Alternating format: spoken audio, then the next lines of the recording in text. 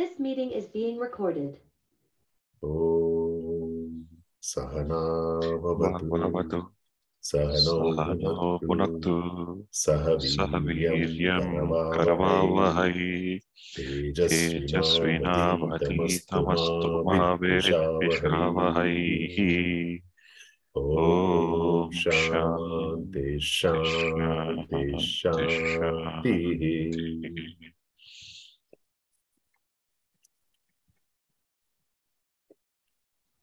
Hari Om. So welcome everyone. So today we are doing 6.6 to 10, and anyone wants to chant, and then probably we can go for last week's summary. I can chant. The only problem I have now is I don't have my reading glasses. So a little bit of a challenge. I can still... you want to go? Go, Rajesh, go ahead. Yeah. We'll see if anybody else wants to chant. Otherwise, I can go. Yeah. Okay. Okay, let me chant.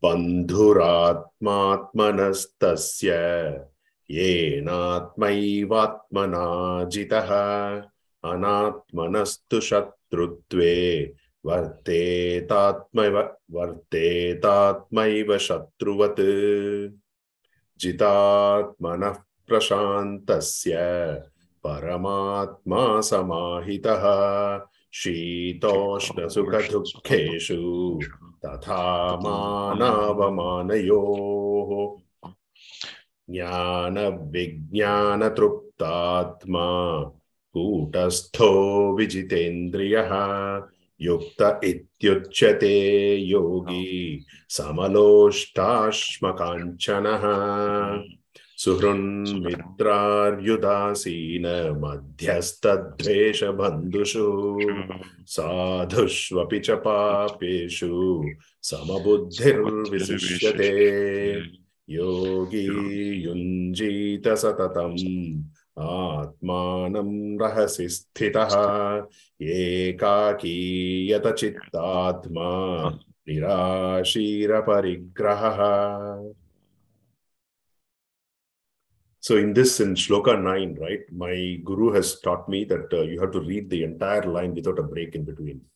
So that's something that's pretty interesting. It was pretty hard for me to do it 2 years back. Now it's getting easier. All right.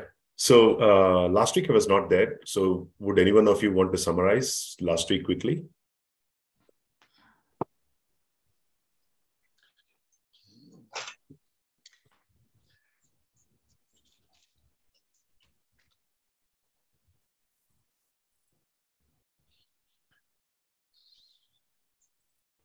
Go, Subbu, go. I just lost my glasses, so I'm just trying to take my notes out. No I think issues. 6.1 is more about the fact that he's a sannyasin and a yogi who performs duty without expecting the fruits of action. Okay, not someone who is renounced actions externally. So this is more a hint towards internal purification, and attainment of the yogic state rather than external show of being dressed in a certain robe or performing certain rites and scriptures. I think that was 6.1. Then it says basically sannyasi or yoga are basically two sides of the same coin. Okay, right? So basically yoga cannot happen without the renouncing the fruits of action. And when you actually start performing karma yogi, and at some point in time you can only renounce the actions and be immersed in God. So that itself brings you to the state of sannyasa. So basically it is the two sides of the same coin. Yoga is nothing but union with God. So basically it is about the merging of the individual consciousness with the divine consciousness. And sannyasa is basically renunciation of action, which can only happen when you have love for God. So I think the important point here is the art of renouncing sankalpas. right? I think Krishna brought out beautifully last time. I still remember, how Krishna moves from chapter 2 to chapter 6, starting with karma pala tyagam and then renouncing the mind and then finally asking you to renounce the sankalpas itself. I think that was point number 2. And then, working in the world, you need to work without egocentric desires and actions, because, you don't, by doing so, you're not actually adding to the vasanas that are already created, right? So therefore, one should actually, move from a state of aruruksh, which is a start, to basically yoga rudh. Okay. So basically starting with ego and egocentric desires, he tends to cleanse his mind. And then he would skip and then next step into, deeper meditation. Okay. It is when that you can actually, stop activities. It's not in the beginning. So in the beginning, we are talking about, how we should use, the rajasic desires to basically get into action, propel into action, then move from rajas to sattva. And then when you come to that state is when you can actually renounce action, right? So I think it's important to understand that deep meditation is what is recommended, but deep meditation is not for the start. It is for the person who is evolved. Okay. That was the other thing that came up. Then, okay, withdrawal is only, that is 6.4. Withdrawal from activity is only recommended for those who have reached the state of yogarudh and not before that. Okay. And one who has gained complete mastery over his mind is the one who has not only withdrawn from sensual activities and activity, but also has dried up his sankalpas and disturbances, by which he is, able to elevate himself. And of course, the 5-star sloka, Udre Tatmanam Atmana, Na Atmanam Avasarayet, Atmaiva Hyatmano Bandur, Atmaiva Rupuratmanaha. Okay, so basically, I think Sakuba shared the weakest translation of that. And also he mentioned that this is one of the slokas where you have 7 times the word Atma repeated in the sloka, right? And it is something that actually extends into 6.6 as well. But I think what it actually says is, that one has to uplift himself by himself. The mind is the best friend or the worst enemy, depending upon how you want to drive it, whether you want to drive it externally towards the sense objects and the sense organs, or you want to go inside within by actually moving towards the intellect and therefore being in unison with the the Brahman itself. So that's about it. I think these were the 5 shlokas which I thought was discussed. I think I missed it. I was in the flight. I missed it. I don't know whether 7:30 to 8. I didn't see the recording. So maybe Krishna, you can add, because last time you were beautiful. Yeah, no.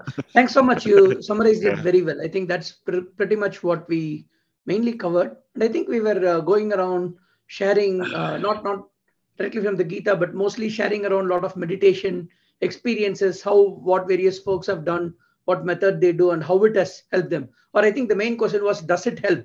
And it was resoundingly big yes, that a lot of people chimed in with their personal experiences, how it has helped.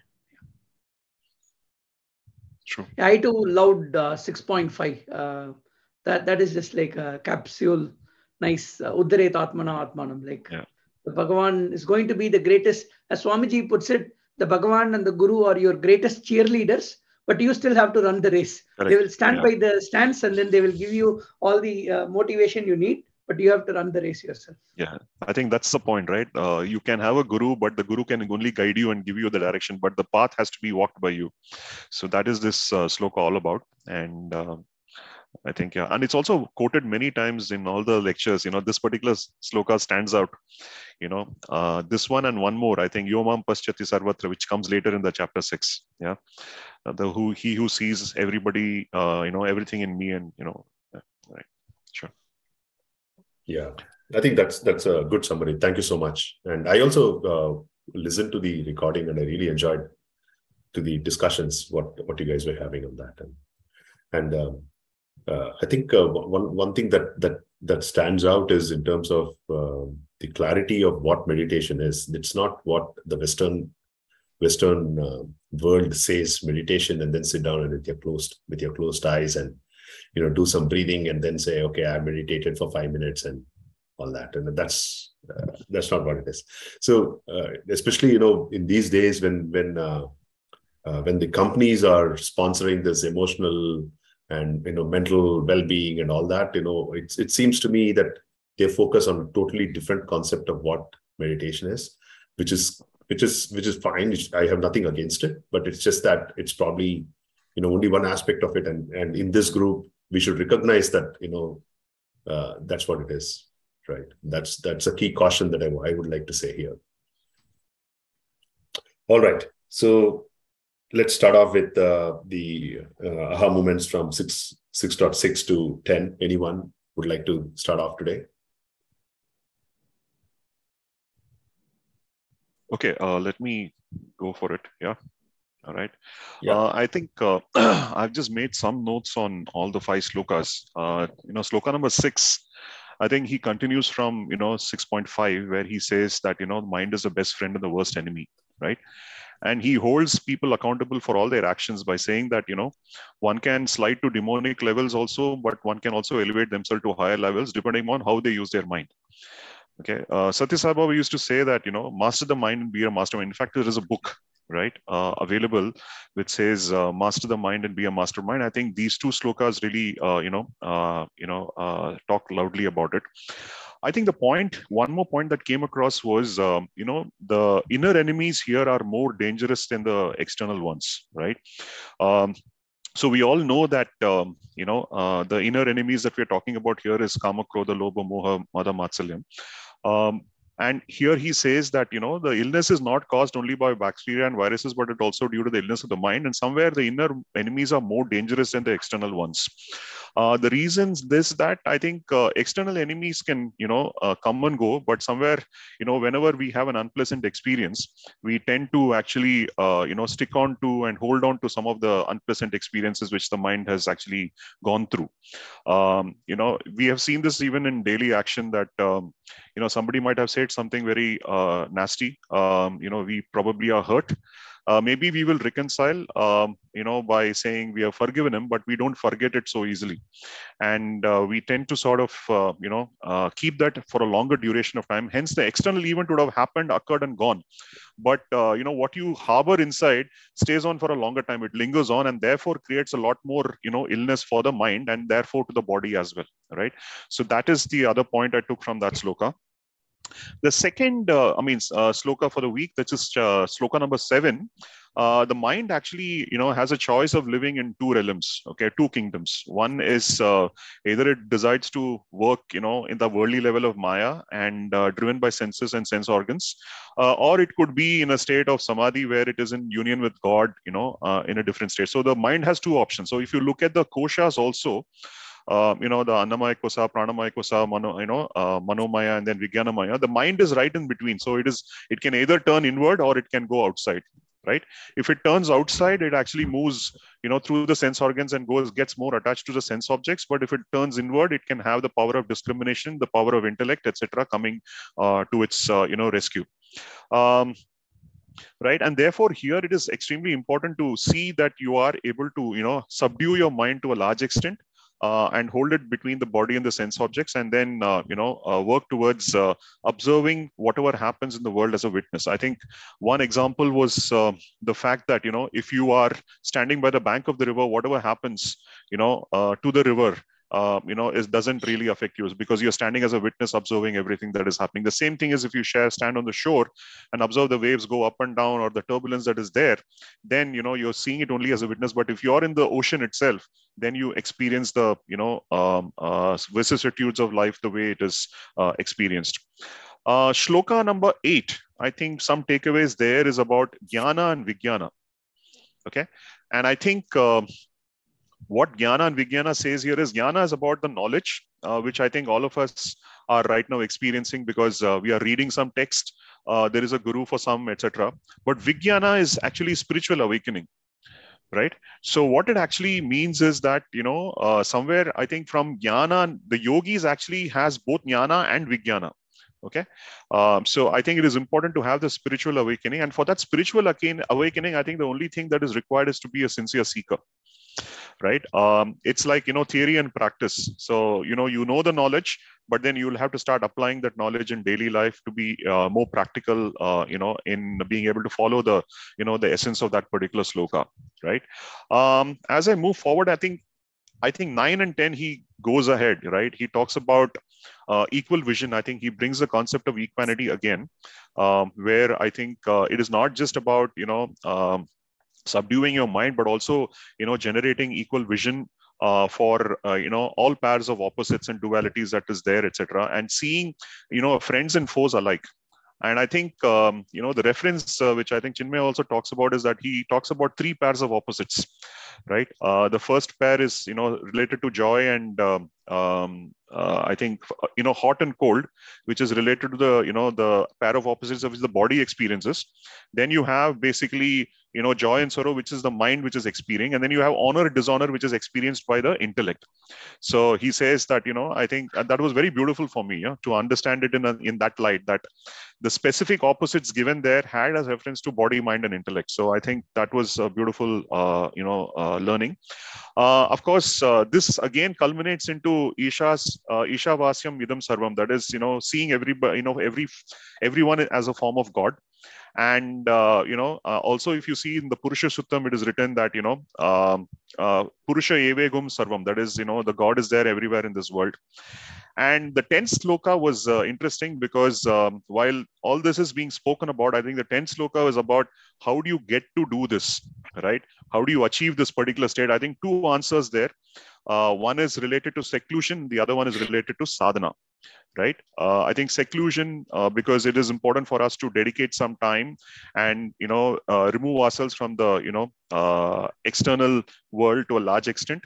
To be in contemplation with God. And second is to be able to do the sadhana, of being contemplating on God over a period of time, and thereby attaining the mastery of mind and be untainted by what is happening around the world.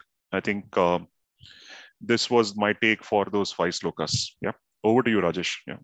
Awesome, Subbu. Thank you so much. It was very beautiful.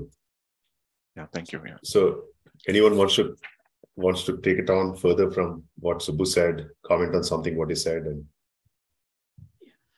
so one quick thing I want to add is like a lot of the shlokas, this is a constant refrain. It's like a body, mind, intellect, body, mind, intellect. So these 3 things, or it will be the 3 gunas. And then one more thing that will also occur, like in the shloka 10, nirashi, aparigraha, and then keep the mind same. So that is, don't think about the past, don't think about the future, don't stay in the present without any agitation. So that's like the other constant refrain that will constantly keep coming up. So nirashi is without hope. That does not mean live in a hopeless state, but more like don't be pondering about and live in the future about your results. And then aparigraha, without greed, is something that you have had lobha, which is for something that's raga, which has happened in the past. So don't try to build up on your past. So instead, just stay in the present, but without any agitation. So that's this 3 tense theme also constantly keeps flowing through all the shlokas. Very nice, Krishna. So that was one addition. And then one more thing I saw in Professor VK's book is he had like this nice on 6.6 from Hitopadesha. He had like a nice quote from in Sanskrit, but the translation roughly goes like this. This is about keeping oneself very controlled, because he's saying you have to prepare for meditation. And he says food, sleep, fear, and reproduction are common to both humans and animals. The only extra thing for a human is dharma. And so without dharma, man is nothing but an animal. So it's like a very nice 2-line thing that this compares.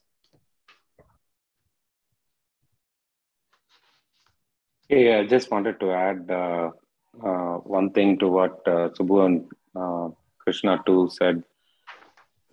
It's I mean, you both of you covered this beautifully. The one thing, just before you all joined, Guntax and I were talking, and there's one concept that I keep repeatedly seeing that we should realize is very different from normal scientific understanding, which is we consider the body, the mind, the intellect, all of it part of basic constituents. Whereas there is no real good definition of mind that we can find.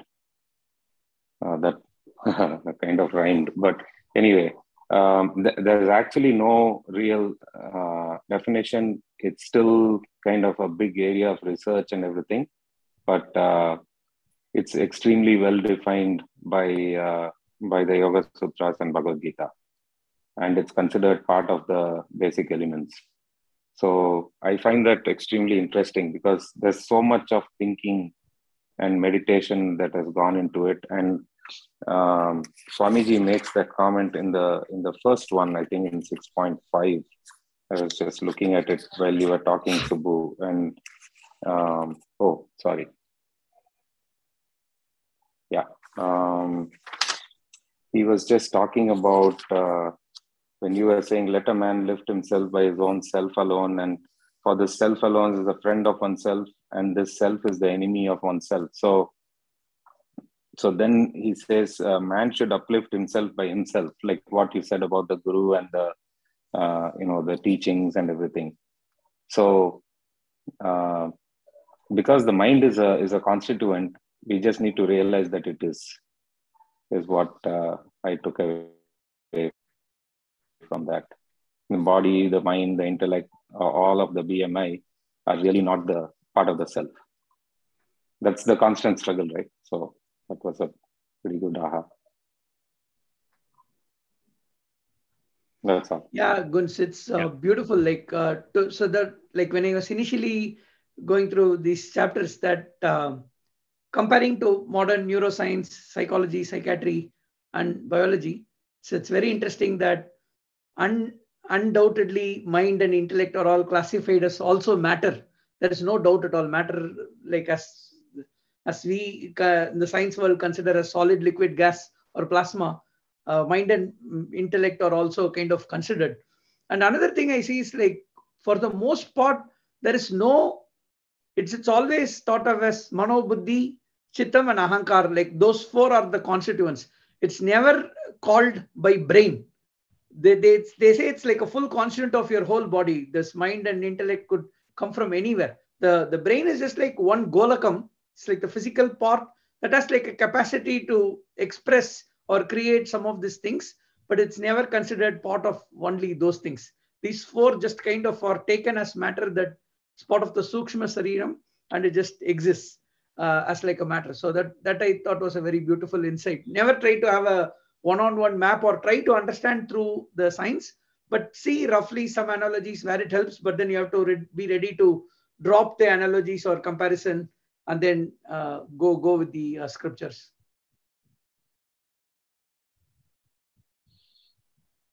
Yeah, that's the fundamental difference or divergence, you can call it. No, that's really awesome. Well summarized. I think one insight that I've had, and I'm trying to combine the learning that I'm having from Vishnu Sahasranamam session that I'm attending separately, right? So there is one namam. Of course, this namam comes multiple times in Vishnu Sahasranamam. It's called Trivikramaha. Okay. So apparently the story goes that when Vamana went to King Bali and asked him for 3 steps, which we all remember from the Amar Chitra Katha that we've read, right? So he does not ask for 3, I believe. He asked for 2 plus 1. And there's a significance for that, apparently. So the significance is, so the Bali says, yes, I'm going to give you 3 steps. So in the first step, he covers, the Amar Chitra Katha would have said that he covers all the, earth and space and everything. And earth. And the second step, he covers the heavens. And the third step, he puts it on the head. That's how the Amar Chitra Katha states. But now with the learning, what we're doing in terms of the human constitution and the human mind and, the mano, buddhi, chittam, ahankaram, and also, Krishna, to your points about how the Western science looks at it from a mind perspective, right? So here's the connection. So he says 2 plus 1. So 2 plus 1 means the first step, when he actually covers the entire space. Okay, space as in it's a dimension of space. So anything that exists in space is what he covers, right? That number 1. Second thing is he covers time dimension. So anything that exists in time dimension, he covers, right? So that's another dimension what he covers. The third thing, what he covers is Maya. So if you think about it, the way that he says is that the third step, what he puts is on the head of this guy. So there were some fundamental questions, right? If I'm covering the earth itself, then I'm already covering everybody and all the animals and birds and everything, and including Mahabali's head. So why should he take the third step and put it on him? That's the question that people will have. So the answer for that is it's not exactly when he's putting the first step, he's not putting it on the earth. He's putting it in an element called space, okay, that has been created. And second step, he's putting it on an element called time. Without time, nothing happens, right? Because you can have the same space, but in a different time, it's a different space actually. Okay. So likewise, the same thing, in the same time, different space, space can be different. That's the flowing of the river, right? The flowing of the river keeps on going, but when you're sitting there, it's the same river, but it's not exactly the same river. That's how you would see that. And then the last step, which is 2 + 1, I'm ensuring that I'm repeating this 2 + 1 for you to understand, is that he puts it on his head, because that in Amarchitakatha is presented as ego. But actually, if you think about it, that's actually subduing the Maya concept, because of which this entire world is coming through. So he kind of presses it on his head and says, I'm going to get rid of your Maya, and then puts him down to Rasatal and then protects him for some time till he becomes the next whatever, Indra or whatever, right? So at the end of the day, the space, time, these two dimensions is what the material world is all entirely living into. And the Maya world is something that the material sciences doesn't even understand it so far. But spiritual sciences has said that these are the 3 dimensions that you have. So anything which is let's say with name and with shape in some form or the other is in the space and time and dimension. And even if you overcome the space and time dimension, still this thing called ahankar, which is there, right? That is what needs to go finally, the ego part of it. And then the other connection, what he made was Mano, Buddhi, Chittam, Ahankaram, right? These 4 constituents. I have not yet understood this, but I'm going to state it here. Just yesterday I learned about this. See, he says that anything that goes on in the so-called manaha in the way that we understand mind is in the space dimension. Okay. And anything that's in the time dimension goes on in intellect. So the space dimension is actually apparently is bifurcated into smaller chunks by the mind and understood as such in terms of events. Okay. Events and, whatever, people falling in particular time frame and things like that. But then these two are caused because there is an attachment to an element called ego, without which the space and time dimension will actually vanish. Okay. So you think about it this way, when you're deep asleep, you don't know which space you are in. You don't know what time zone you are in. Right? That's because the ego at that point of time is quote unquote not existing. You don't even know whether you are actually you don't know anything when you're deep asleep. Very nice. Rajesh, yes, I've also heard this, that mind operates at 4 levels, right? 4 different entities, Mano, Buddhi, Chitta, and Ahankar, right? When it actually is thoughts, it is functioning as a mind when it creates the thoughts. When it actually starts to analyze, decide, it's called the Buddhi. When it gets attached to a person, object, etc., it becomes a Chitta. And when it actually gets identifies with the bodily identity and becomes proud of certain things like wealth and other things, etc., it becomes the ahankar, right? So mind itself is not just a bundle of thoughts as many people explain, but there are 4 sections to it is what I also know. Yeah. One general thing is like to state one, like the Hindi Tamil word ahankaram is generally considered like pride and bad thing, but in Sanskrit aham karaha, kara means do, aham I do. So it's the I maker. So it's just the thing that so in the deep sleep, as Rajesh pointed out, that's the Karana Shariram and your kind of ignorance is bliss state. But as Swamiji says, there is still ignorance. Everything is in potential form. As soon as you get up, there is a very beautiful Sanskrit verse he quoted. So as soon as we get up, just like wearing, and Shankaracharya quotes this, as though we are wearing a uniform, as soon as we get out of deep sleep, we immediately put on our mind, intellect, and body on top of it. And then we start behaving and interacting with the world with that way, just like wearing a uniform. So everything is gone to zero in deep sleep, but still in the potential form. Then as soon as you get up, then like all comes, snaps back immediately. So one, another small connection to that Trivikrama type of story. It's the same story with Markandeya too. So do you all know the story of Markandeya? Yeah.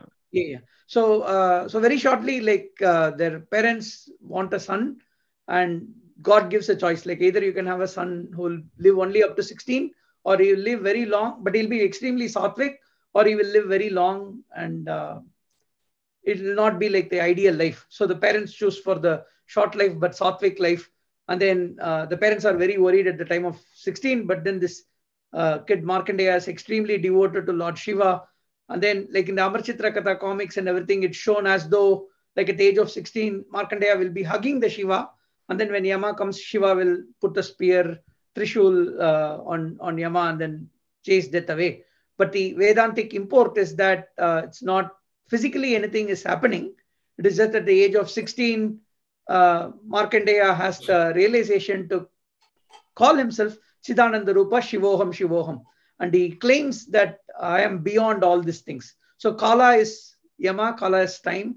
And he says, I negate all of you. Then what is the fear about death? So that is the thing that he overcomes, not in a practical, I'm going to be more, that also could be a parallel thing, but mainly claiming Shivoham as one's own true self.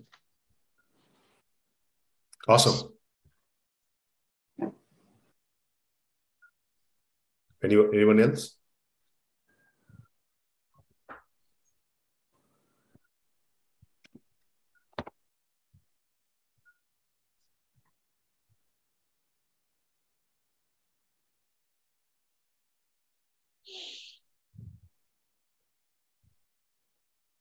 Hey, Kuntax, I was talking on mute. Sorry. I was going to just add, I think, last year Manu was pointing out this book, the story of my, oh man. Jill Bolte Manu, Taylor, I think my Jill stroke Bolte of Taylor. insight, Yeah. right? My stroke of insight. That's right. And so I read that book, and it talks about the boundaries of space and time disappearing because our left brain stopped working because of that hemorrhage and all that. But the right brain was alive. So, of course, it's all researchy and neuroscience related. But she says that it was a very separate, unique type of feeling when she felt that way. Because she realized that there was no boundary.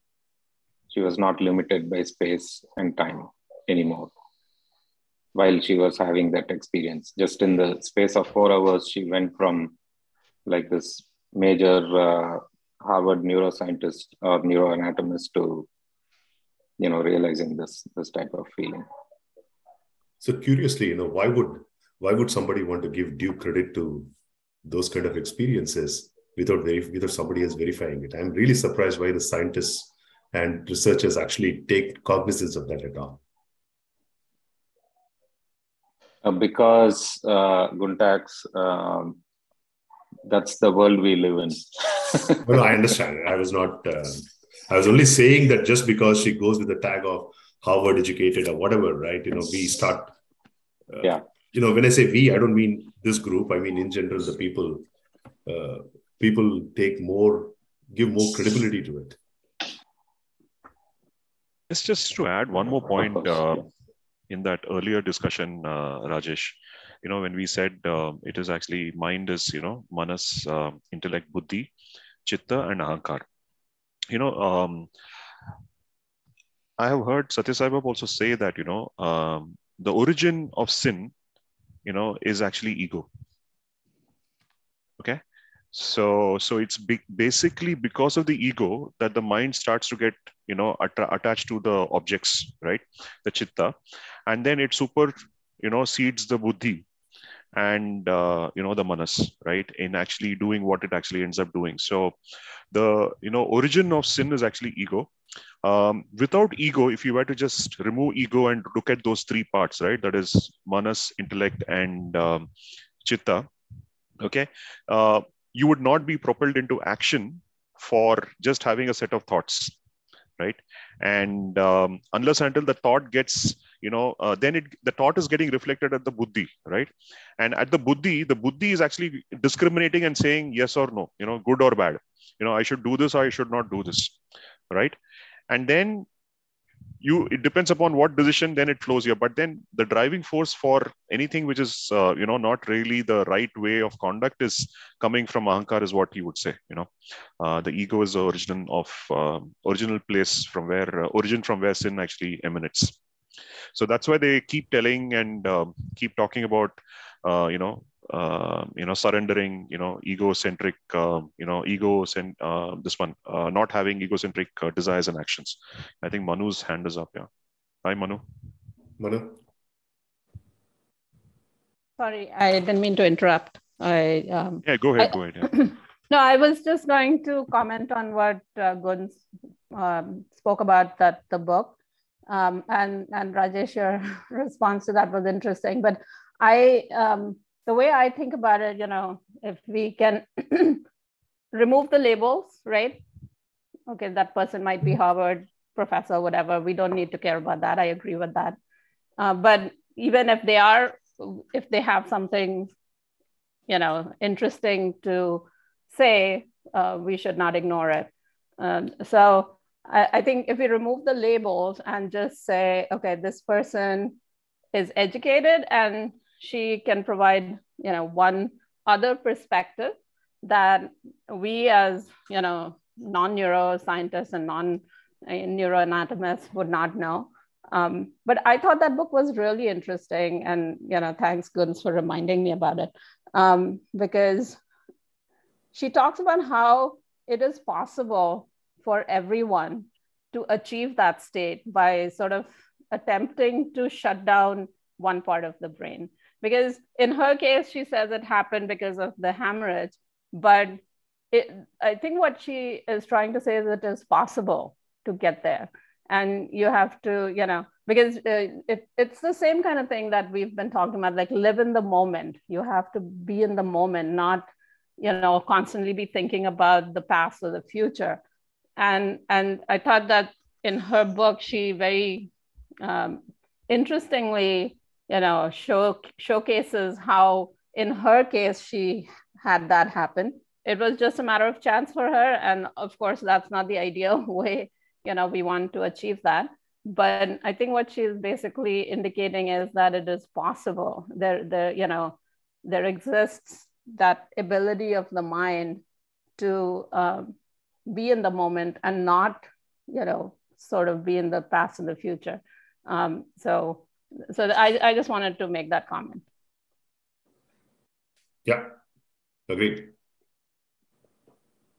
Hey, thanks, Manu. I just wanted to add the reality also is that, we do have the brands, right? And the brand names. So let's take BITS itself. We came to BITS because we knew it was a good college. We've heard about it and people were talking about it. We know about the IITs and stuff like that. So similarly, Harvard, MIT, Stanford, Berkeley, we all want our kids to go to these good schools. They've got brand names, they've got good caliber and so forth. So I think it's absolutely fine. It does get a lot more readership. If you advertise and market, and Guntax, this goes back to, I think you were talking about marketing, applying marketing to Bhagavad Gita, right? 2 years ago. So I think it's similar to that. If we are able to do that proper marketing, then I think these labels can fade away. But until that time, I think having the labels is actually not a bad thing. It's really it's a very good thing. If I say that, go and read this book by Jill Bolte Taylor. She was in Harvard. And in fact, when you sent that reference, I got the book and then I sent her video, which is only about 20 minutes. It's a TED talk, I think, to all my friends, and they were all quite intrigued by it. So not all, but some. Anyway, that's just that's probably getting a little off track from our conversation today. No. Yeah. Coming back to this sloka 6.6 to 6.10, does anyone else have any other things that you want to add on to what we've been discussing so far? Something that struck me, okay, during this reading, I think if you're really trying to walk this path, I think somewhere at the sense of it, I think there has to be some connect to the basic human values. I think Krishna touched upon that point, saying that, you have to be dharmic in your, way of doing things, right? So I thought the values of Satya, Dharma, Shanti, Prema, Ahimsa plays an important role in the, in anybody's journey in the spiritual path. And what I then just sort of recollected was what Satya Sai Baba used to say, that if you really have to follow, these values, it is okay if you follow one very strongly, okay? Because if you were to just follow one, you would be following everything else. So it's like that, right? So if you follow Satya, you're not doing anything which is adharma, okay? Then, when you do Satya and Dharma, then you're in peace with yourself. Then when you're in Satya, Dharma, peace with yourself, then you have, love for yourself, and then love for everybody else, and then compassion, everything. So everything just falls in line if you just take one and start working towards it. And then he would go on to say that even amongst the values that we're talking about, Satya, Dharma, Shanti, Prema, he says the simplest thing to follow is Satya. Okay. So, be true to yourself. Even if you're a spiritual seeker, I think it's very important to be true to oneself in the journey, right? Only then we will be able to sort of continue the journey going forward. And going further down, he would end up saying that even in Satya, he would give 3 rules, okay? Rule number 1 is speak the truth, okay? The next one is, don't speak the untruth. This is like exaggeration, right? Sometimes we tend to extrapolate a lot of things. So there is a kahavat there, which says that Satya to itna hi hai. And, it is just that point. Thoda idhar gaye to udhar gaye to Satya to sach na rahe. Okay. Sach to utna hi hai. Thoda idhar gaye to udhar gaye to sach na rahe. But jhoot ka to koi ठिकाना ही नहीं है. Okay, so it is like, everything else outside that single dot of Satya is, all, false, right? So second thing he would say is don't speak the untruth. And the third thing he would say is speak truth, which is palatable, right? Just because somebody is dark in complexion, says somebody is fat or somebody is tall or somebody is thin, you don't have to necessarily go ahead and say that, I'm speaking the truth, but, end of the day, you're not really helping the cause. Right. So these 3 things is what he would send. So if you just build it up saying that, follow these 3, then you're in Satya, then you're following the, different values, one is, superimposing on the other. And then finally, it culminates into starting a good foundation for yourself to be able to come into the thoughts of, karma pala tyagam, etc., going forward. I think the value system I thought was very important, because if somebody starts to do certain things without having a right set of values and thoughts, it could probably derail the process, is what I thought. Okay, I thought I should just say. Thank you. Yeah. Oh, that's nice. Like Swamiji says, the values, following one value is like eating noodles. You pick one noodle, other noodles will stick to it and then come along with it. Yeah. Okay. So the other thing that struck me when I was reading this thing was this word called anvil, which he uses in somewhere in, I don't remember which shloka he uses. Kutastha. Okay. Shloka 8, he talks about this word called unchanging, immutable in page 414, right? So, so the Kutastha means that anvil on which you kind of hammer things and make it different shapes, right? Yeah. So it's a very interesting word for me, because when I was reading this this thing Panchadashi, there's this entire chapter called Kutastha Brahmana. Okay, and it's very interesting. I want to share this with you guys. So if you look at speaking the truth, Subbu, that you talked about, right? When you look at the external world, first of all, we need to know what truth is to speak. Otherwise, we should not speak. So we need to find out what the truth is. Okay, so if you look at the entire world, if we don't know what the truth is, then we're actually propagating lies. Correct? So, so how do you know what the truth is? Right? Truth is. So the question comes to, when you look at the external world, if you find that there is anything that is changing, okay, like the leaves changing color, or people changing their characters, or people changing their opinions, then you know that these are all changing. So they are not the truth. They are changing. Change is the truth, but the change itself is not the reality, right? That's not the truth. Then the second thing that he says is that you have to look at dependency. Okay, so for example, if a tree is dependent on earth to grow, or sunshine to grow, or space to grow, that means by corollary, if you don't have any one of them, then it is not that thing can't grow. That means when you have dependency on something, the one that is dependent on something, one that is dependent on is not the truth.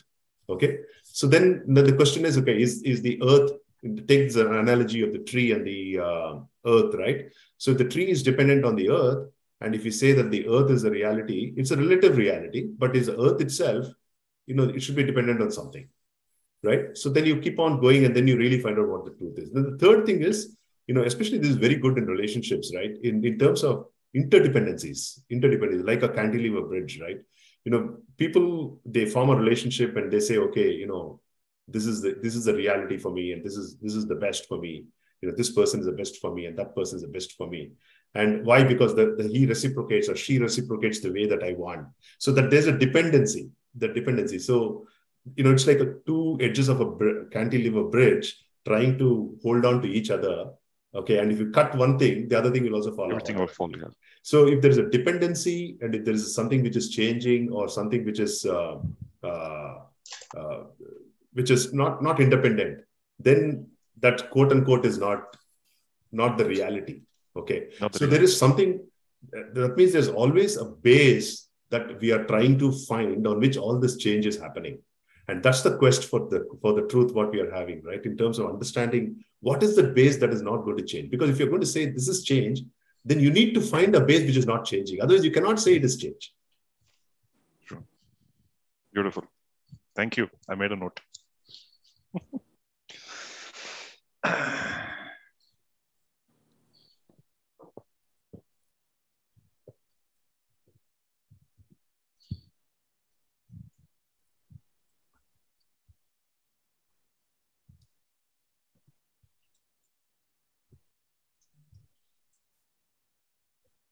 I have a question in terms of people, lifting self by self.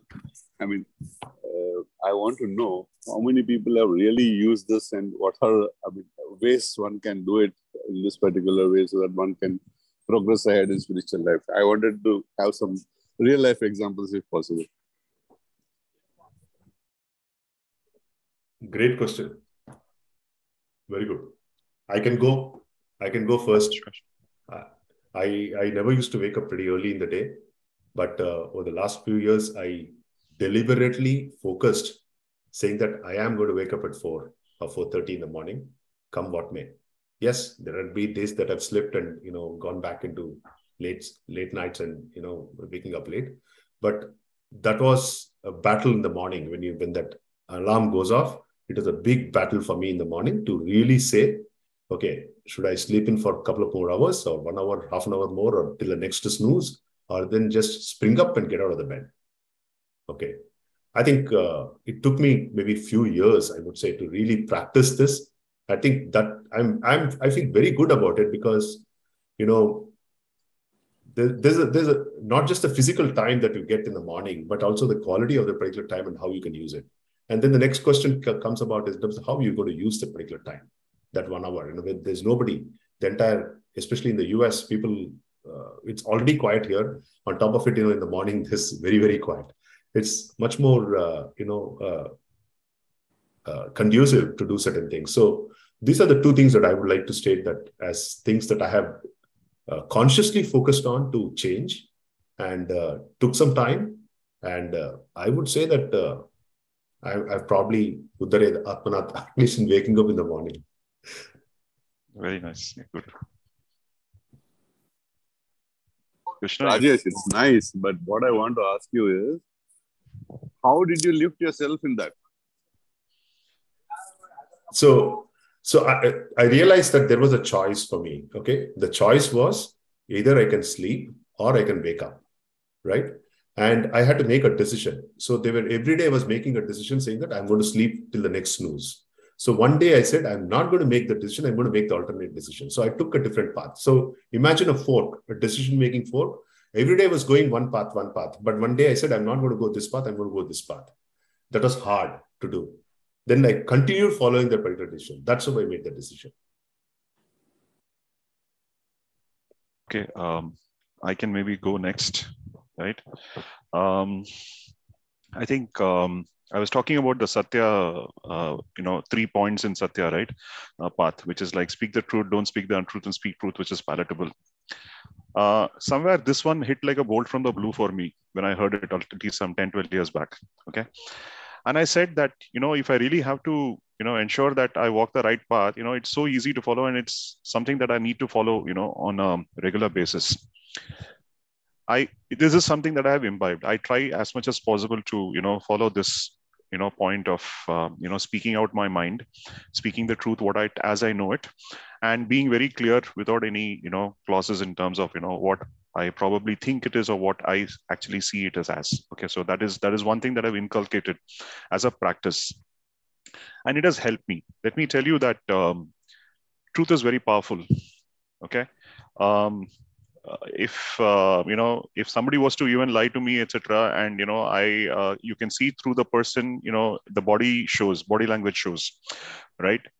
So for me, I think it was not easy in the beginning to start with, because in corporate, there are lots of places that you encounter people trying to do wishy-washy things and moving here and there, etc. But to me, sticking to my guns gave me two things, because as I started speaking the truth, what I realized was, what I spoke earlier, the importance of Trikarana Shuddhi. That is, thinking, saying, and doing. The thinking and saying, what you think you say, right? And that is the courage. A lot of times in in businesses, you say that people know that they're not going to do certain things, but they'll come and give you some story as to why they should do it like this, or we'll end up doing it, but it'll never happen. That's a courage which is missing, to speak out the right thing that you think is going to happen, right? The second thing is saying something and doing something, which is the commitment, saying that, okay, I will stick to what I'm doing, right? So typically, you need courage and commitment to be able to deliver a particular point. So for me, that, speaking the truth was a starting point, and then ensuring through my commitment whether I could do or not is a second point. Okay, so to that extent, I think my journey moved a little bit there. The third thing which I felt was, when I just look back at all the, practices that we've been having, right? When I was young, my mother used to say, Tiruvonam fast, no salt, okay, for today's diet, right? Then there would be some other Ekadasi fast, which is happening. No, don't eat this, don't eat that, etc. So I said, okay, earlier days, I used to do certain things in a certain way, thinking just because my mother and father told me, I have to do it. But today I have come to a stage where I think I'm more convinced of what needs to be done. I'll tell you why, because when I went to BITS, just to give you an example, it's not that I was, the holy cow, right? In the sense, I have had my drinks, a share of drinks, I have had my share of cigarettes, and I've had everything that is there. But the fact of the matter is that at that point in time, when people questioned me about, the thought process and the values that I had, I didn't have a proper answer, because my conviction wasn't great. Okay, I did what exactly my parents had told me to do, and I was doing and thinking that is the only way to lead life. Right. But then as I moved forward, I realized, hey, there's something that is missing here. I actually deviated. I did all that was required. I enjoyed all the sensory things, what is there in the life, etc. But then later on, it occurred to me that this is not giving me the inner peace that I desire. Right. And slowly I started reading the book. The first time I picked up the Gita was when I was 39. Okay. And after that is when I started, this, but I used to consistently listen to a lot of lectures. That's something that really sort of, drew me quite close to, Swamiji's and other people. So I used to listen to all the lectures, and I used to say, I would only want to take one element of that and try and put it into daily practice. So if you look at all these things that are happening, it's about how much you can get God into your daily life. Okay. So early in the morning, dhyana, meditation. Okay, today I forgot, for example, there have been times I have got up late, I've not been able to do it because I had a late night. But next day in the morning, I would get up, I would not have guilt. I would say, hey, listen, God, today you wanted me to get up at 7 o'clock. You have made today what? My day starts here. I will start my work from here. That's about it. No regrets. There have been times in Ekadasi fast when I have fasted for 7, 8 hours, 10, 12 hours. By 7 o'clock, 8 o'clock, I came home, somebody offered me something, I would eat it. And then I would suddenly realize, hey, today I'm supposed to be fasting on Ekadasi. Why did I do this? Then immediately I would think and correct myself and saying, maybe God wanted me to do that. There have been many times when I would have thought that I would do my prayers and do my food, but my food will be served much before. Okay. Even there, I don't have regrets. I'll say, okay, fine. This is what, you offered me today.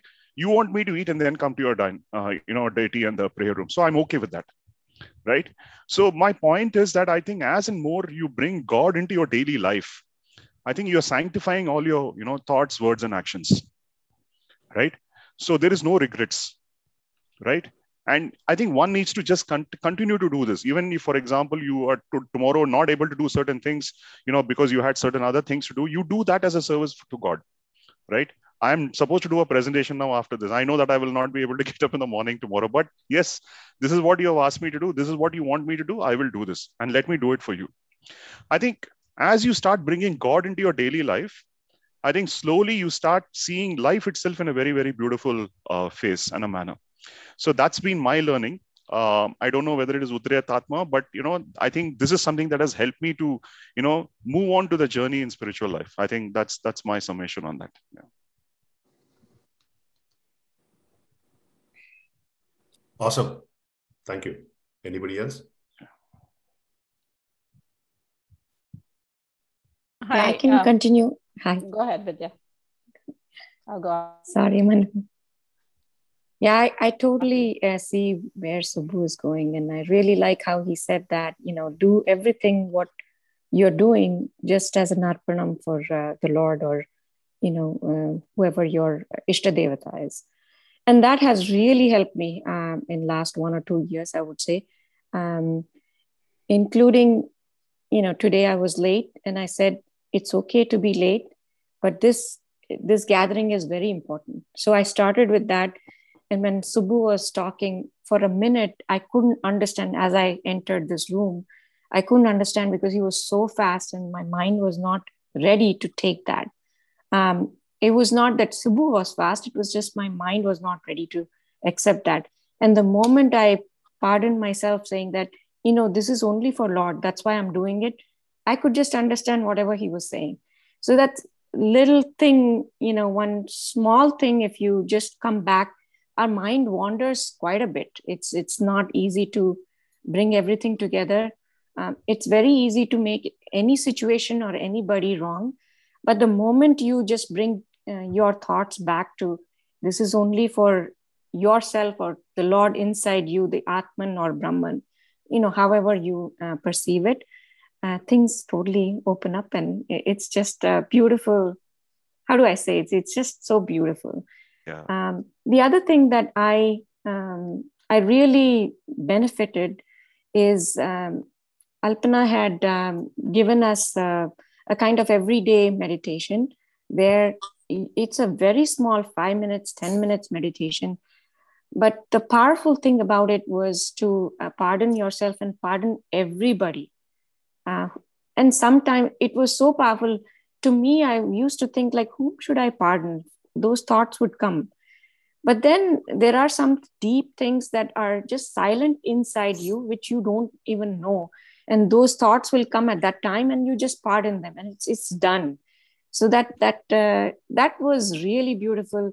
And when you're away from all those little thoughts that were deep rooted, which you didn't even know about, and they come up, I don't know where they come up from.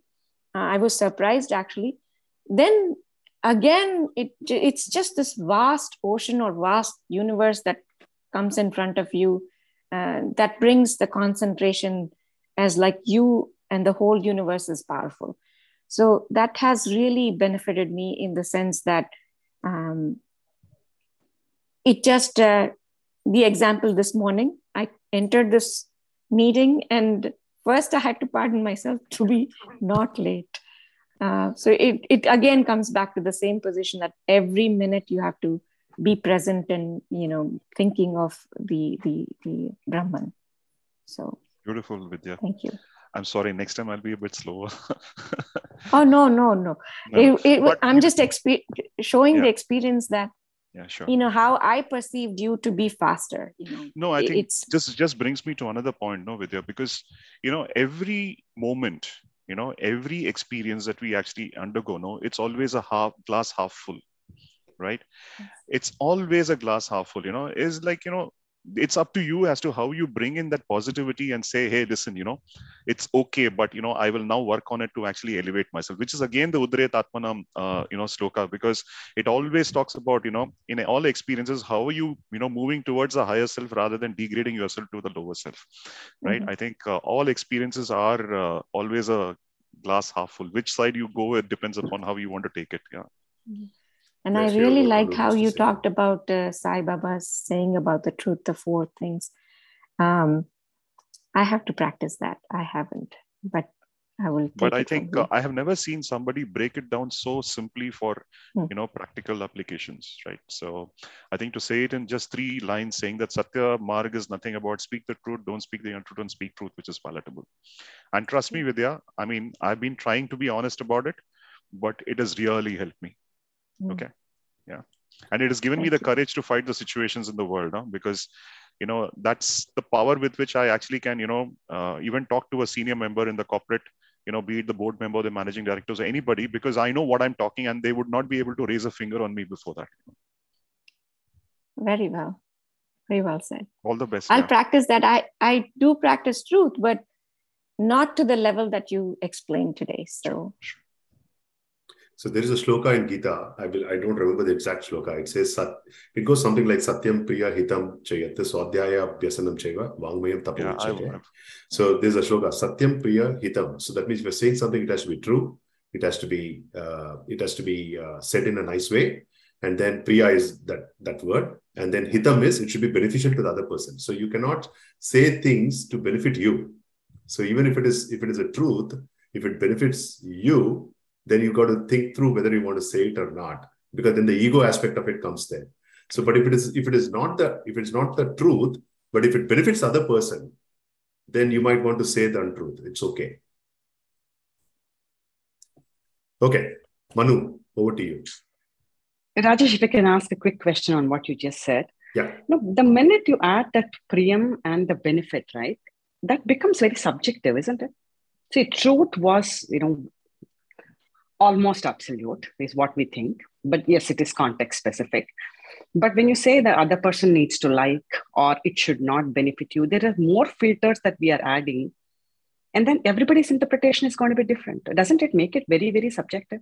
No, actually, it does not. It does not. For example, actually over a period of time, I realized that, I also was thinking like that, but it does not. The best example that comes to my mind is what Swami G used to say. A patient goes to the doctor, and the guy is on the operating table, and the doctor knows it's like a gone case, right?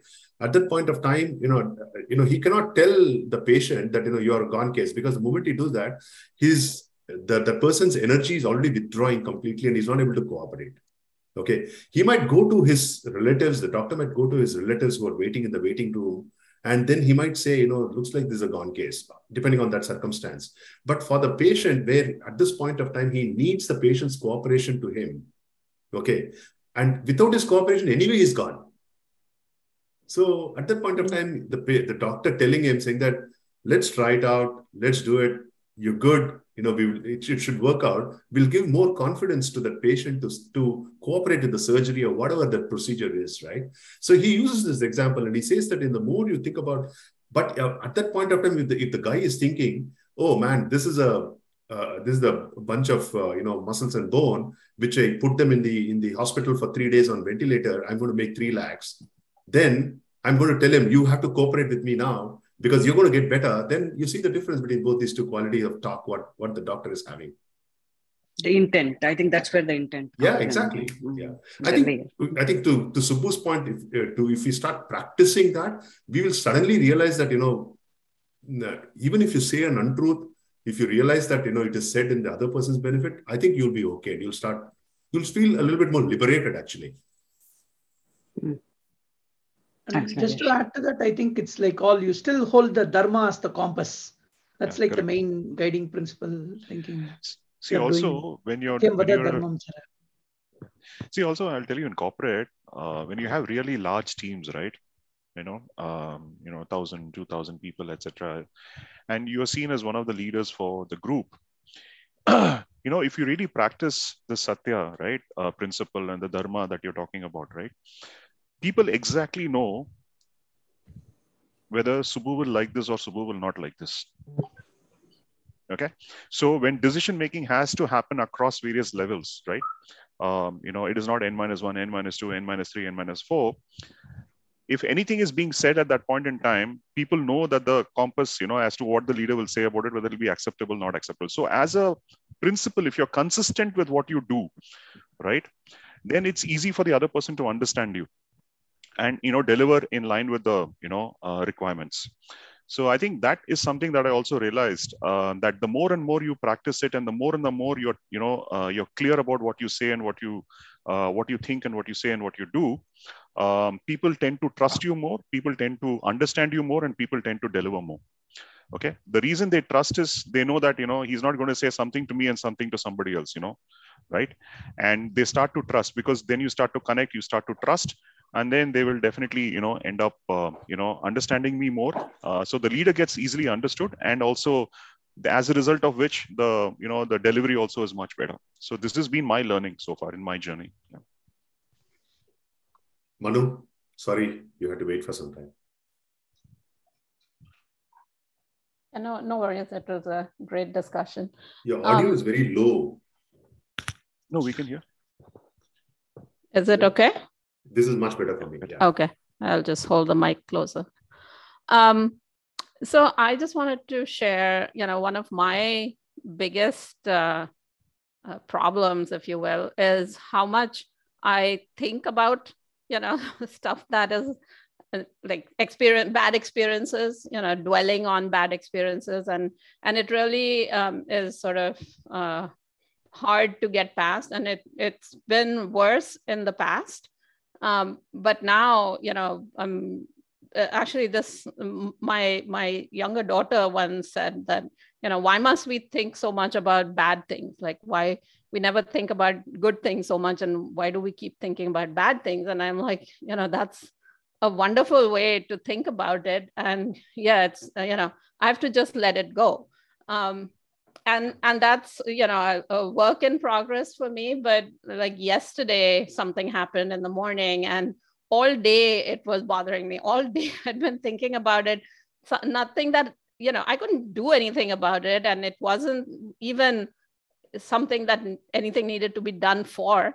But it just, I just kept thinking about it all day, to the extent that I was really not able to be effective in anything else that I was doing, until the evening, when suddenly I was reminded about what my daughter had said. And I'm like, oh yeah, I have to practice, I have to basically let this thought go. And once I did that, it was just so good. I'm like, oh, this was easy. It wasn't that hard to let it go. But, I have to, my learning yesterday was like, I have to be more active in letting things go, rather than, harboring those thoughts. I think it comes back to what Vidya was talking about, forgiving yourself, forgiving other people. It's basically that same sort of, train of thought. But I just wanted to share, my experience with it. It's still work in progress, but hopefully I'll get there sometime. Wonderful, Manu. I just wanted to add one thing. It's always, forgive and forget. Okay. People forgive, but a lot of times we take a lot of time to forget it, And why we say forgive and forget is that at the end of the journey, right, when you forgive and forget, only then healing starts for any of the unpleasant experiences that you may have had. Okay. So that's the only line I wanted to add. Yeah, that is so right. And it is the forget part that is really hard for me. Yeah. And which is what your daughter is saying, right? Yeah, exactly. That you hold on. And that's the basic, psychology, right? Basically what happens is that, anything good, we tend to forget very quickly. And anything bad, we sort of, I don't know why we cherish it so much. We just hold on to it for, years, right? Right. Yeah. And, this happened some 20 years back in the wedding. This happened, that happened. You'd have heard many people in the family speak about it, right? I used to always wonder, why not let go? It's okay to let go. It's okay. It's just that the ahankar is just holding it back, right? Yeah. And once you forgive and forget, only then healing starts, right? Yeah. So I think that's the other point I wanted to say. All the best, I think the forgetting is the hard part, and that's what I need to work on, because once you let it go, it's forgotten, it's out of your mind. And you can move on. So actually, Manu, I would slightly disagree to what Subbu is saying. Forgive and forget is probably not the important thing. Forgive and remember it, but then defang it. That's what I would say, because there's no point in trying to forget it. Why do you want to spend extra energy to forget something that has happened? Let's accept it as a fact that it has happened, but then let's not impact us. I think maybe it's just semantics, but I feel forgetting is basically like putting it out of your mind, Correct. I don't want to spend any more cycles thinking about this topic. It is not important. It is not. That is correct. But my point is there's no need to forget that, make effort to forget that incident, because let's say if somebody is behaving badly with us and we have forgiven that person, but we keep remembering that person, that yes, this person's psychology is like this. That's a good thing actually to remember. But, let it not affect us is probably what I would say. Yeah. I think you're saying the same thing. Shyamala? Yeah, I just wanted to add, Manu, I can't believe that you're describing exactly what I wanted to say. It is very difficult, work in progress. But I do feel I'm making progress, and I wanted to share what is happening there. Unimaginable amount of time. Kind of keep thinking about things again and again and again. That's how I was, and I'm like that still, but definitely getting better. Threefold. I think the last 2 years' knowledge really helped me. And I'm applying what Kishore used to say, that the diagram is very clear and vivid in my mind, the Pratipaksha Bhavana, in how we engage with the thought, right? And I think he had a diagram, I remember, where the more you engage, the bigger it becomes in terms of the bubble size. So, and when you engage, don't engage with a similar thought, but maybe an opposite thought. So 3 thoughts that I am trying to imply or apply here. One is, the other person is also soul on journey. So they are going ahead with their experiences. And second is, maybe it's nothing to do with me. I used to also victimize myself, not just think about it. Could I have contributed to it? Could I have done anything different? And so on and so forth. Maybe that's nothing to do with me. And then the third question that I get is, then why am I experiencing this? I think, this is what is required for my growth, my personal growth of sorts, right? So not every single time I'm able to sit down and say all of these things. But when I kind of catch myself, why am I thinking about something for the last 4 or 5 hours on which I can't do anything at all? I think this thought forcibly inserted helps me stop the free fall. Right. No, awesome. So, but it's very, very interesting that you said it. My biggest challenge has been related in terms of, how do you, the whatever has happened impacts me quite a bit in terms of relationships. A harsh word spoken, harsh word said, some disagreement, etc. It just keeps on going in the mind as to how you could have helped. Sometimes you couldn't have helped at all. So, and it's such a waste of energy. And that also I realized going down the path is, just sucks the energy out of you. The minute you decide to, like you just said, let go, however difficult it is, you just feel that you're getting your energy back. Literally, you feel you're just going down, down, down, down, down. The minute, no, it could be a distraction. It's as simple as let me go dress up, let me go for a walk, let me go for a run. Whatever you do to kind of reverse the trend, picks you back up so much. So those experiences kind of, help you catch yourself in the future as well. Awesome. Well said. Yeah. Well said. So Mahesh, to your question, maybe just circling back with you, was this helpful discussion to get some perspectives? Yes, definitely. Definitely. I liked all the way examples given. Fantastic. Yeah. Yeah. No, one thing what I noticed is that if you just reflect back on the discussion after Mahesh asked the question, all of us either consciously or unconsciously have started anchoring on this side of the inward side, right? Some of us have anchored to the extent of saying that, okay, it's Ishvara, whatever grace today, that's what is happening, and then you start moving in. But assume that one did not have that knowledge to anchor this side. Where would one have anchored? Think about it that way. If someone did not have that anchor of Ishvara, where would they have anchored? If someone has been, let's say, more emotional or let's say more sensory involvement, they could only perhaps move to one level more, which is cutting off the sensory involvement of eating, let's say, more food, more tasty food kind of dependency, and figuring out how they can move one step beyond. And if they're more emotional, they can move one step beyond. But then they will stop there. They'll become totally, I would say, unempathetic people who are cut and throat rational people. But then they have to start anchoring somewhere else. And you will find those kind of people, right? People who have moved beyond the food pleasure kind of a thing, who are totally rational beings, I would say. But you may not find them very interesting, or you may find that something is lacking in them. That's when you'll have to move beyond that. Mukund has something to say. Yeah? Mukund? Hey, just on this, the question of Mahesh, the way I've used it is, if there is a spiritual principle, right? For example, Isha Vasham, Idam Sarvam, right?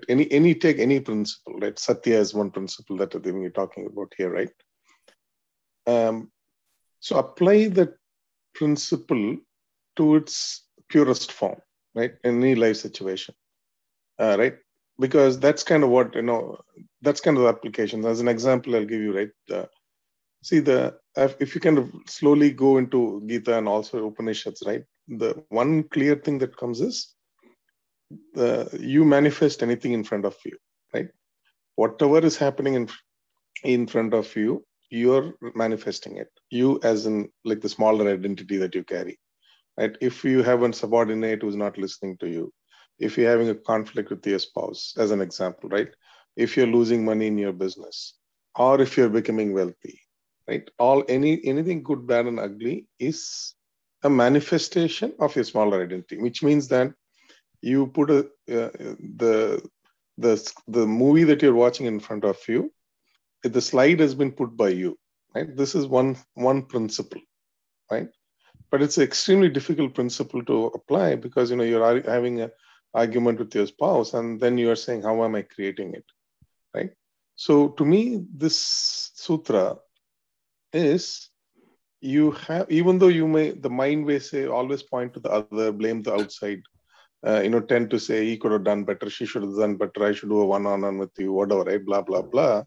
But when you sit and reflect, you have to go back to the principle, and whether you understand or not, and try to reconcile the whole situation from the principle. And then what happens is you're purifying yourself. If you kind of apply it this way, you start slowly seeing that how you're operating from the smaller identity and how you move towards a larger identity, which is the Paramatma, Paramash, whatever you call it. But it is that the Shraddha which is needed to operate that. It's very easy to point our fingers and drop it and go away on any truth. I'm just saying, I'm applying it as an example on this truth that everything manifests from you, right? But it could be Satya, it could be any other principle. But always stick to the principle and the way it is, the pureness of the principle, right? And when it does not, like you're not able to accept that, right? How am I responsible for a subordinate who stole something and ran away? Correct? It's very arbitrary. It's almost impossible to reconcile. But even in difficult situations, the truth is you are responsible. You manifested it. Then you try to reconcile. Then you'll see beautiful insights about who you are. It gets revealed to you again and again and again. And it's a very beautiful journey that way. Don't let go of the principle because you're not able to reconcile. That is what you have to hold yourself. And then the you will evolve you to higher understandings. If you hold to the principle, pureness of the principle. That's kind of how I apply it. That's the interpretation. Beautifully said, Mukul. Krishna. So I wanted to share one on the other side too. Earlier, so I work as a research engineer, and what happens is I see fail. One experiment is good, win, and then again fail. It keeps on going like that. And when you get the negative results or something bad happens, it's very easy to say, oh, this is my karma, or like I need to keep trying, or perseverance, and so on. But I found that when it is karma phala for a positive thing, it's very hard to give it up to. So this week, finally, one of my experiments that I've been working like a year and a half plus finally came to positive. And I was saying, oh man, my hard work is finally paying off. But thankfully, thanks to Gita, Uddaret Atmana Atmanam, I had to apply. I said, no, Nimitta Matram Bhava. I am just the instrument. Maybe Bhagavan wants something big and I'm just making it happy. And I gave it up. And this is kind of actually my confession to this group too. If I ever kind of boast about it, hit my head with a baseball bat. but yes, so it happens. So that the other part too, and it's so ironic, like last week, and no, not ironic, but coincidental that last week and this week we are talking about karma palatyagam, and it was extremely very hard to do. You could almost connect the whole thing. Oh, I did this experiment. I came up with this idea. I did this. And you could see how many times that I pops up. And but yeah, even for the happy good things, the karma palatyagam and having the anchor to Ishvara, like as Rajesh said, that's the correct way to go. That application kind of relieves your mind that if something changes, who knows, maybe next week something will change. Maybe I think it's a good idea, my paper will get rejected. You just move on. One more thing I want to add on the previous wonderful sharings. Swamiji has this nice thing saying, it is the nature of the mind and the intellect to analyze, go towards worldly objects, connect. And you cannot suddenly stop desire or stop your mind. That will not work. He has a very nice English words. He says suppression and oppression will only lead to more depression. So only thing we can do, the way it connects to Uddaret Atmana, is only you can turn your mind and desire to a higher object. Oh, I want to read Bhagavad Gita. Oh, I want to apply this. I want to go to a temple, or I want to be part of this bhajan or satsang. So your desire is still there. Your mind is still interacting, but you just turn the object from the lower type of things to a higher type of wish. And that will keep lifting you up and down. Thanks. Awesome, Krishna. Thank you. Vidya, last words from you today, and then we will conclude our session today. Thanks, Krishna. That was really awesome. And that reminded me of one of the recent examples that I can share. On September 11th for the Twin Tower, to commemorate those people, we had two Westward folks who had passed away on September 11th. So we had gone to kind of a memorial, and I met the mayor of Massachusetts, Westward person who had become a mayor in Massachusetts area. And he was talking small talk, and because I'm the chair of Westward Cultural Council in this town, he wanted to meet me, and he had something in his mind. But we were talking about, how Atlanta is and Georgia is, because my daughter went there. And he said something which was, oh, I have seen Atlanta with a lot of, meat eating and drinking and all that thing. But I know that you don't eat meat and drink. And to me at that point, because we have been in this satsanga, to me, it looked as if he's just saying things, but it doesn't affect me, and him and I are same. It just that thought came for that fraction of a second, just because we are in this satsanga. And I said, is there a difference? I just said that. And out of the blue, it came. And that's where I'm saying it's just the practice that we are doing. It came like that. And he just looked at me and said, yes, there is no difference. And he turned around to say that there's no difference between a white person and me, right? There's no difference. And there was a pin drop silence in that conversation. And it felt as if we both are just connected.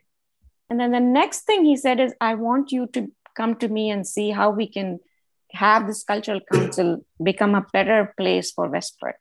And I said, wow, this conversation just happened because of one thought that we put in. It's just not me, but him too, together saying that we are just one person. And Krishna, when you said that about failure, and then suddenly it's all because of the, it's for the Brahman or the Lord that we are doing. It's not a failure. It's neither a success. We are just one. Then it's such a big thought that comes. We can transport that across cultures, across colors, across diversity, and we don't even have to talk about all those words. It's just plain simple. So I just wanted to share that. Wonderful, yeah. Awesome. So thank you, Vidya, for that finale. And we will conclude with our concluding prayer. And I think I'll look up the shlokas and probably send out a note in the group to what we will cover for the next week. All right. Om Sarve Bhavantu Sukhinaha Sarve Santu Niramayah Sarve Bhadrani Pashyantu Ma Kaschid Dukkha Bhaga Bhavet. Om Shanti Shanti Shanti Shri Gurubhyo Namaha Harihi Om. All right, everyone. Enjoy your Sunday and see you next week. Hari Om. Hey, thank you. Hari Om. Bye-bye.